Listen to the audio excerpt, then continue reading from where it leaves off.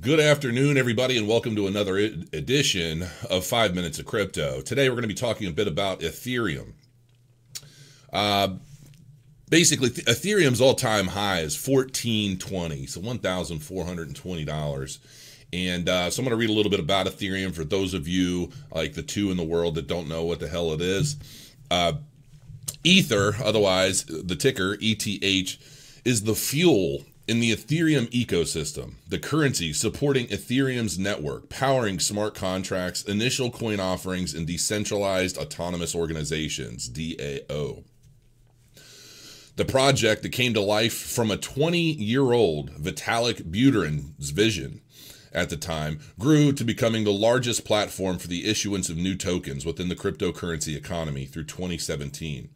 Ethereum helped popularize the term ICO, or in other words, initial coin offering, actively changing the way fundraising can be facilitated by offering a new, decentralized alternative to crowdfunding.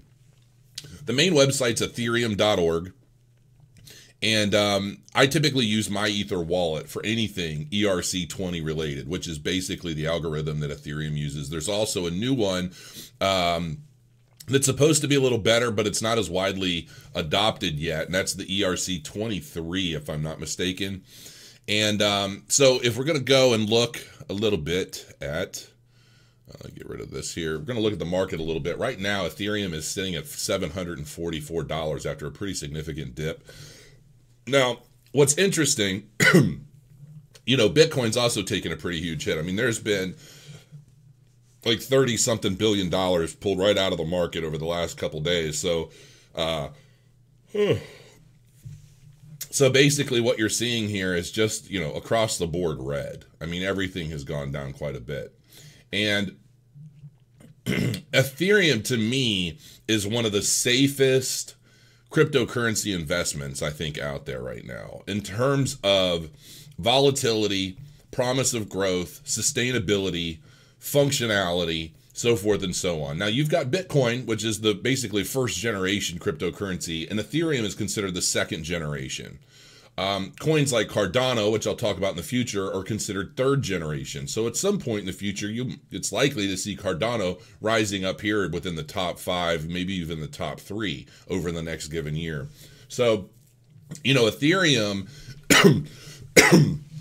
Ethereum is basically the first cryptocurrency to introduce smart contracts. And by that, the most simplistic smart contract can be when you're investing into an ICO.